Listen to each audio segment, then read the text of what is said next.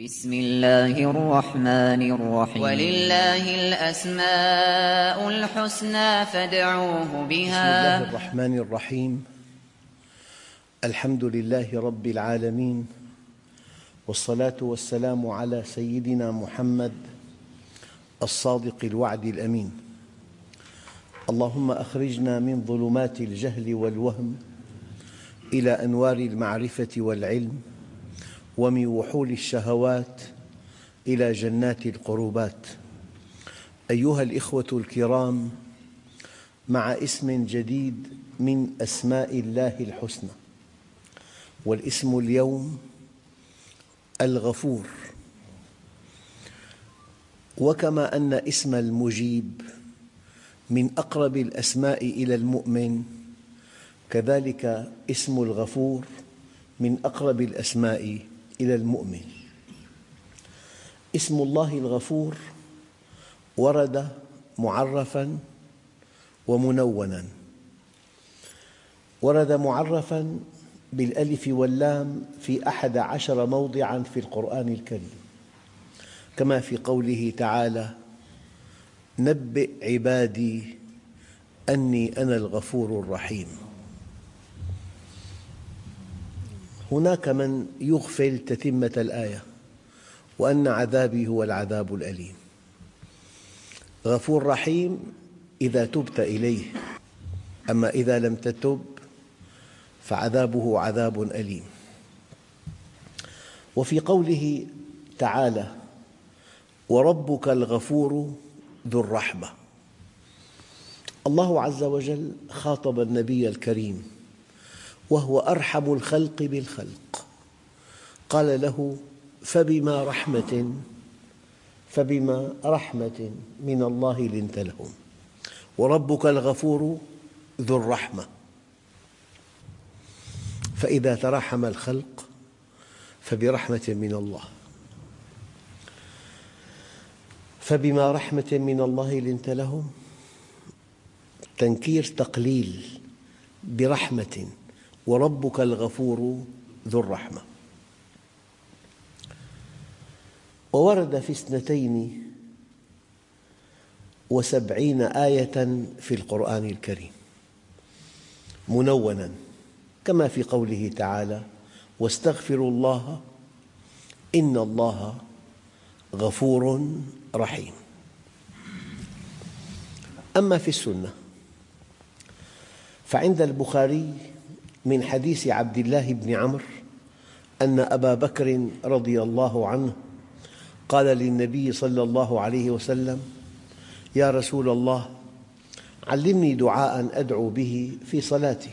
فقال: قل اللهم إني ظلمت نفسي ظلما كثيرا ولا يغفر الذنوب إلا أنت، فاغفر لي مغفرة من عندك وارحمني إنك أنت الغفور الرحيم. هذا دعاء علمه النبي صلى الله عليه وسلم لسيدنا الصديق. وعند أبي داود من حديث واثلة ابن الأسقع رضي الله عنه أنه قال: صلى بنا رسول الله صلى الله عليه وسلم على رجل من المسلمين، يعني كان قد مات، فسمعته يقول: اللهم إن فلان ابن فلان في ذمتك وحبل جوارك، فقه من فتنة القبر ومن عذاب النار، وأنت أهل الوفاء والحمد، اللهم فاغفر له وارحمه إنك أنت الغفور الرحيم. هذا دعاء النبي للميت. هذا فيما ورد في الكتاب والسنة عن اسم الغفور. الغفور في اللغة من صيغ المبالغة على وزن فعول. غافر فاعل، اسم فاعل. غفور من صيغ المبالغة، يعني كثير المغفرة. ولا تنسوا أيها الإخوة أن الاسم إذا جاء على صيغة المبالغة يعني المبالغة كماً ونوعاً، يغفر مليار ذنب ويغفر أكبر ذنب، معنى غفور. التي تدل على الكثرة والقوة، الكم والنوع في الفعل. طبعاً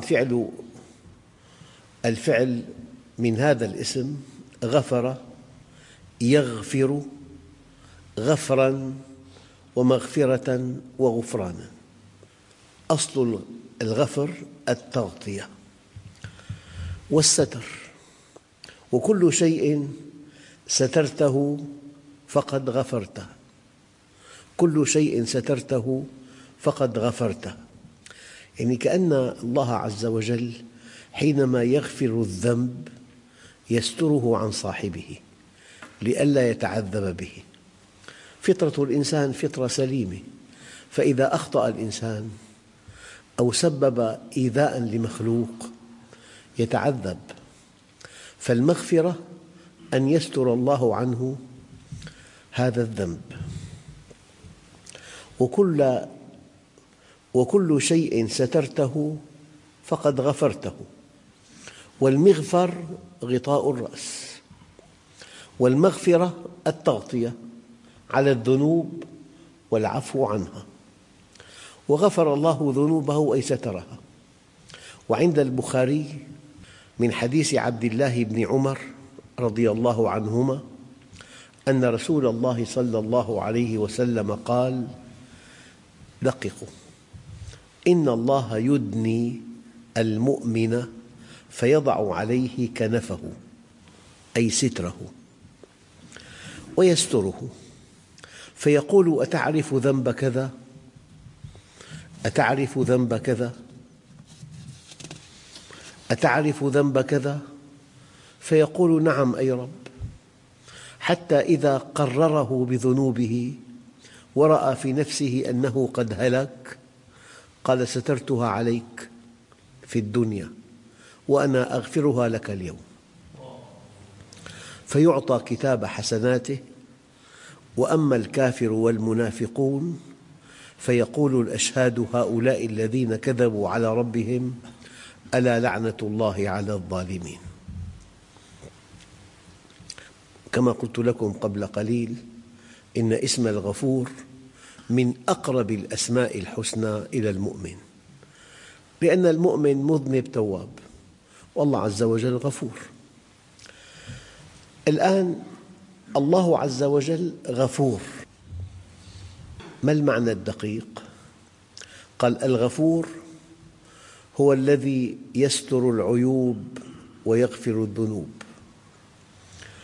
مهما بلغ الذنب، مهما بلغ الذنب من الكبر، ومهما تكرر من العبد وأراد الرجوع إلى الرب فإن باب المغفرة مفتوح في كل وقت ما لم تغرغر النفس. وليست التوبة حتى إذا جاء أحدهم الموت قال: إني تبت الآن.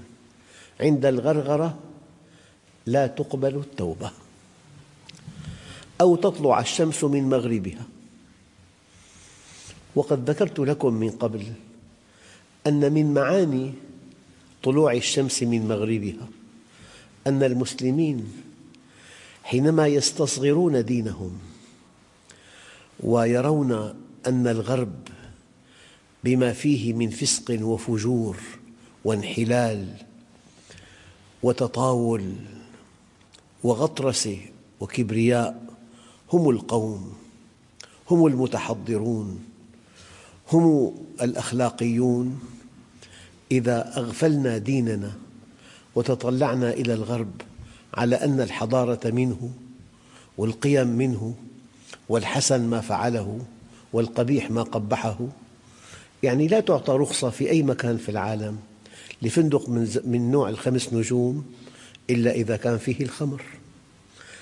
هكذا حينما نرى الغرب مصدر الحضارة، مصدر الرقي، الغرب هم الأناس الذين عرفوا كيف يعيشون، من هوي الكفرة حشر معهم ولا ينفعه عمله شيئا. حينما نرى الغرب كل شيء ونحن لا شيء، نحن على ما نحن عليه، عندنا وحي السماء، عندنا دين القيمة، عندنا سيد الأنبياء والمرسلين، عندنا منهج الخالق. حينما لا نرى أنفسنا شيئاً ونرى الغرب كل شيء، عندئذ يغلق باب التوبة. لماذا يتوب الإنسان؟ وهي أخطر شيء بالإنسان أن تهتز مبادئه وقيمه من الداخل. لذلك باب المغفرة مفتوح في كل وقت ما لم تغرغر النفس أو تطلع الشمس من مغربها. طبعا من معاني طلوع الشمس من مغربها أن نرى الغرب في أعلى درجات الرقي على ما هم فيه من إباحية، من تفلت، من انحلال، لكن في تقدم مادي مذهل.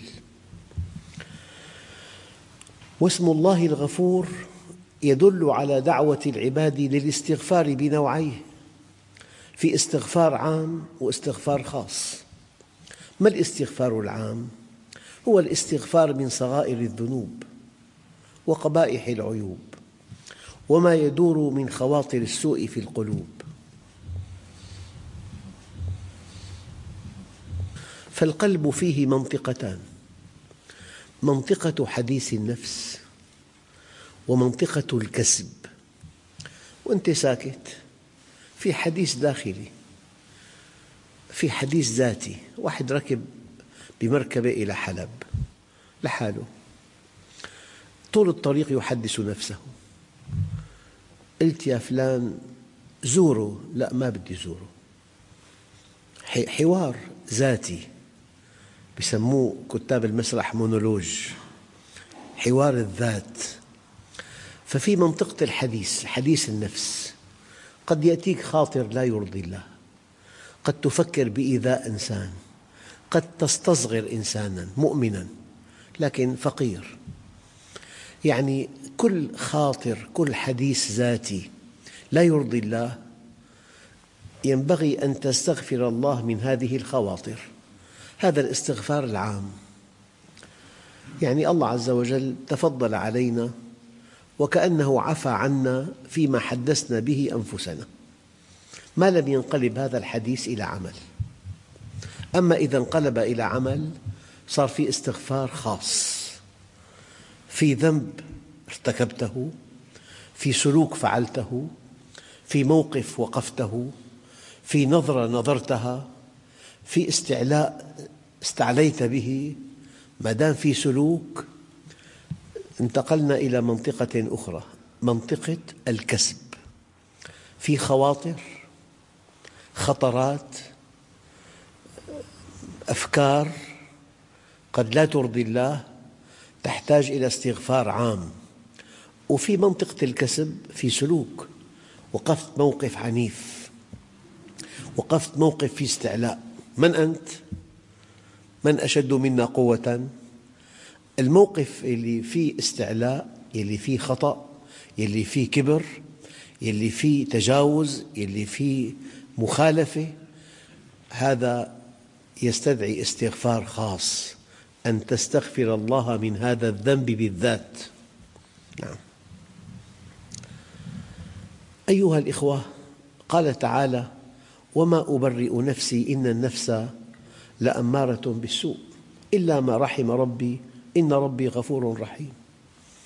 يعني كمان من نعم الله الكبرى أن الله يغفر لنا ما خطر في أذهاننا من خواطر لا ترضيه. نعم. وعند البخاري عن أبي هريرة رضي الله عنه أن رسول الله صلى الله عليه وسلم قال: والله إني لأستغفر الله وأتوب إليه في اليوم أكثر من 70 مرة. إلا أن توبة النبي هناك من أعطاها معنى آخر، يعني كلما أقبل على الله انكشفت له من حقيقة الذات الإلهية ما رأى أن رؤيته السابقة ذنباً تستحق الاستغفار. هذا الكلام في شأن النبي صلى الله عليه وسلم. والله إني لأستغفر الله وأتوب إليه في اليوم أكثر من 70 مرة. وعند مسلم من حديث الأغر المزني أن رسول الله صلى الله عليه وسلم قال: إنه ليغان على قلبي، ليغطى على قلبي، وإني لأستغفر الله في اليوم 100 مرة. وقال بعض العلماء: كلمة 100 تدل على الكثرة لا على العدد المحدد. هذا الاستغفار العام. أما الاستغفار الخاص هذا كما قلت قبل قليل متعلق بمنطقة الكسب بعد تعمد الفعل، يعني سخر، اغتاب، نم، احتقر، ضرب، استكبر، استعلى،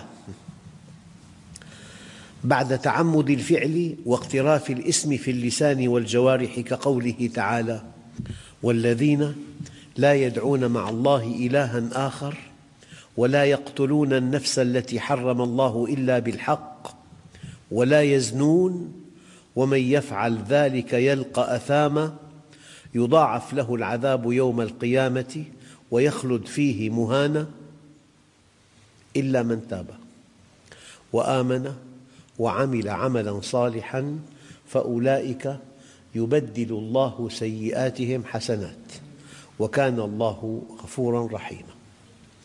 يعني قبل التوبة كان بخيل، بعد التوبة أصبح كريما. قبل التوبة كان غضوب، بعد التوبة أصبح حليما. قبل التوبة كان قليل الورع، بعد التوبة أصبح كثير الورع.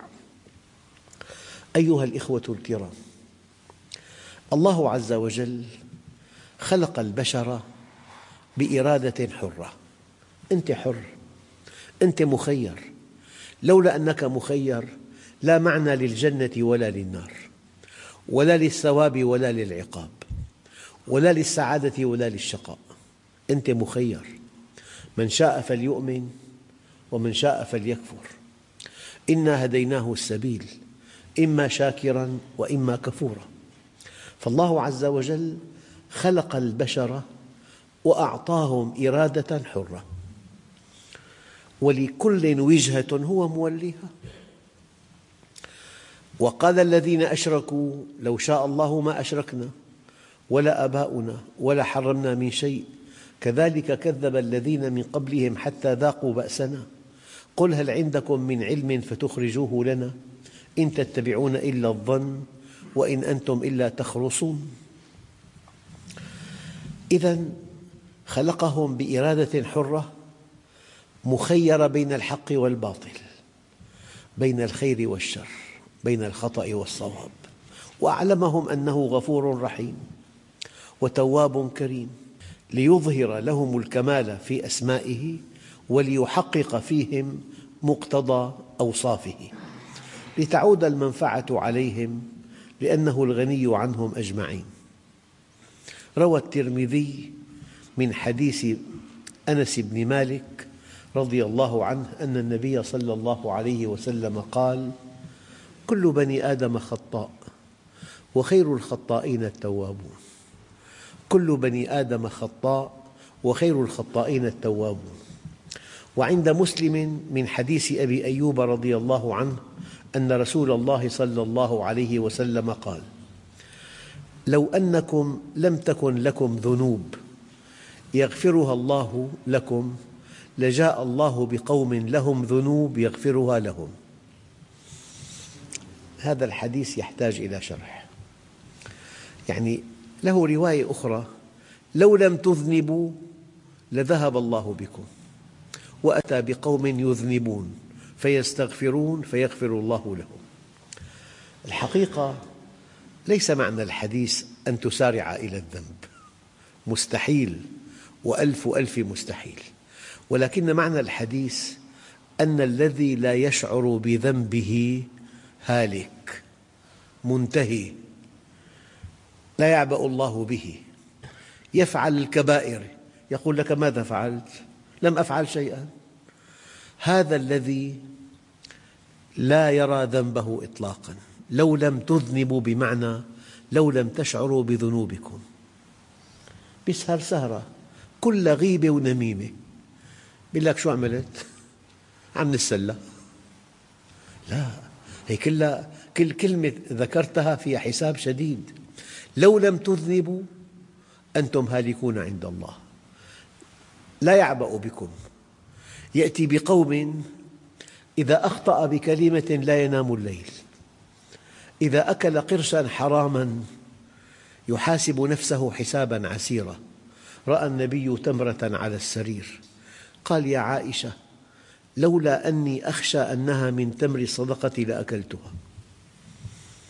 يحاسب نفسه حسابا عسيرا. وركعتان من ورع خير من 1000 ركعة من مخلط. ركعتان من ورع خير من 1000 ركعة من مخلط. أيها الإخوة، إذن كل بني آدم خطاء وخير الخطائين التوابون. ولو أنكم لم تذنبوا لذهب الله بكم.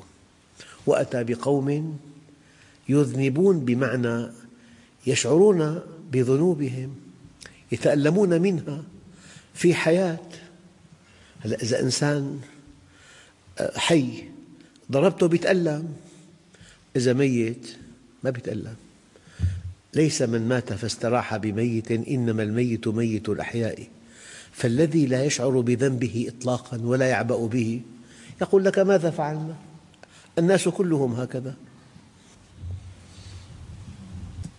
أيها الإخوة، مرة ثانية، هذا الاسم من أقرب الأسماء إلى المؤمن، لأن العبد من شأنه أن يذنب، وأن الله سبحانه وتعالى من شأنه أن يغفر. شأن العبد أنه يذنب، وشأن الرب أنه يغفر. وما أمرك أن تستغفره إلا ليغفر لك، وما أمرك أن تستغفره إلا لأنه علم ضعفك وغفلتك. أحياناً في ضعف أمام بعض الشهوات وفي غفلة، فالمغفرة علاج الضعف البشري أو الغفلة. ولولا أن الله جل جلاله غفور رحيم ماذا حل بنا؟ وما نفعل بذنوبنا؟ وكيف نواجه ربنا؟ لكن الله سبحانه وتعالى غفور، أي يستر ذنبك عن الخلق ويعفو عنك ويحول بينك وبين العقاب. تصور ما في مغفرة ولا في توبة. الإنسان من أقل ذنب يفجر، ما في أمل. الأيام الطغاة ما بيرحموا ولا بيغفروا، فالإنسان لما بيأس يرتكب أكبر الكبائر، ما في أمل. أما الله عز وجل أعطاك أمل: وإني لغفار لمن تاب وآمن وعمل صالحا ثم اهتدى.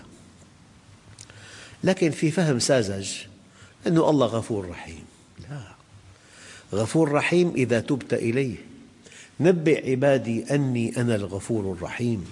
إذا رجعت إليه تائباً مستقيماً مقلعاً عن الذنب.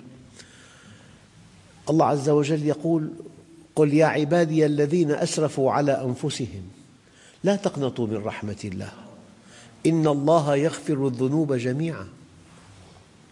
تتمة الآية: وأنيبوا إلى ربكم وأسلموا له من قبل أن يأتيكم العذاب ثم لا تنصرون واتبعوا أحسن ما أنزل إليكم من ربكم من قبل أن يأتيكم العذاب بغتة وأنتم لا تشعرون.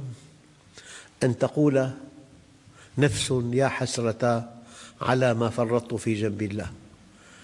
يعني غفور رحيم إذا عدت إليه، غفور رحيم إذا تبت إليه، غفور رحيم إذا أنبت إليه، غفور رحيم إذا استغفرت. أما غفور رحيم على إطلاقها، الآية واضحة جدا: نبئ عبادي أني أنا الغفور الرحيم وأن عذابي هو العذاب الأليم. غفور بشرط العودة والتوبة والإنابة والإقلاع عن الذنب. أيها الإخوة، أيام الإنسان لضعفه يقول لك سامحته، لأنك ضعيف، لأنك لا تملك أن تحاسبه، لا تملك أن تعاقبه، ضعيف.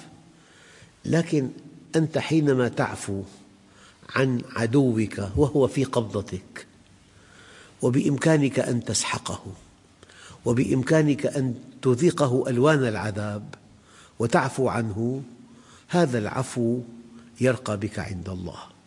لذلك حينما ائتمرت قريش على رسول الله 20 عاماً ونكلت بأصحابه وحاربته مرات عديدة، ثم وقعوا في قبضته عند فتح مكة 10,000 سيف متوهجة ينتظرون كلمة من فمه الشريف. قال: ما تظنون أني فاعل بكم؟ قالوا: أخ كريم وابن أخ كريم. قال: اذهبوا فأنتم الطلقاء. لذلك العفو لا قيمة له إلا إذا كنت مقتدراً. وقد قيل العفو عند المقدرة، يعني أحياناً يقول لك أنا أديت الحق، أنت موقع سند، موقع إيصالات، وعاطي مكان إقامتك، وخصمك ليس سهلاً، يقيم دعوة يأخذ المبلغ كاملاً منك. أنت إذا أديت هذا المبلغ ما فعلت شيئاً. أما حينما لا تكون مداناً في الأرض، أقسم لي إنسان بالله، أودع معه إنسان 20 مليون ليستثمرها عنده، ولم يعلم أحداً، ولا أخذ وصل، ومات بحادث. في الأرض ليس مداناً، توجه إلى الورثة وقدم لهم المبلغ. هذه الأمانة، أنت تؤدي ما عليك ولست مداناً في الأرض. لذلك في صفات أخلاقية يجب أن تكون معها صفات أخرى. أداء الأمانة ألا تكون مداناً، العفو أن تكون مقتدراً، العفو عند المقدرة. أيها الإخوة، لهذا الاسم العظيم شرح طويل إن شاء الله نتمه في لقاء آخر، والحمد لله رب العالمين.